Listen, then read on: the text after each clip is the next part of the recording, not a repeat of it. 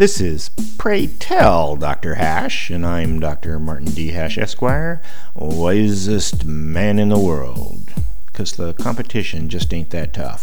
And these are things I wish someone had told me.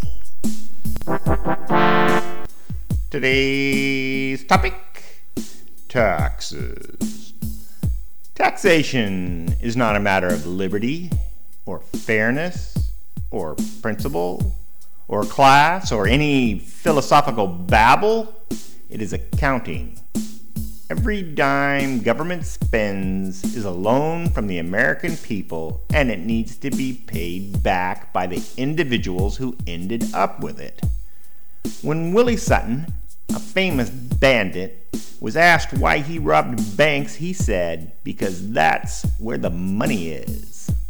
The poor can't pay any taxes. The middle class have deductions, and the rich are coddled with magical capital gains welfare, so no one is paying back the money loaned to them by all the other citizens of America, which is why our national debt is almost $20 trillion. The Reagan tax cuts were the biggest in history up to that time. Then Bush Jr. passed the new largest tax cuts in history.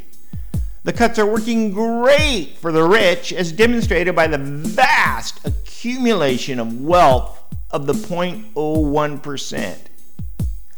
Lowered taxes also explains the astronomical increase in executive pay, sports prizes, and other highly selective remuneration that would never have happened in bygone days when top tax rates were 90%.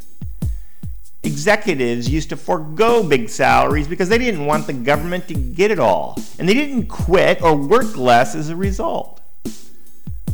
The rich get that way by taking a larger piece of the pie. Taxing low and middle income Americans is regressive taxation because the rich then take their larger piece. The most regressive tax of all is Social Security and Medicare. And sales tax is also terribly regressive. The rich have the game rigged to accumulate wealth. Progressive taxation, increasing rates at higher incomes, is the best method of slowing this accumulation. For more, see my website at martinhash.com.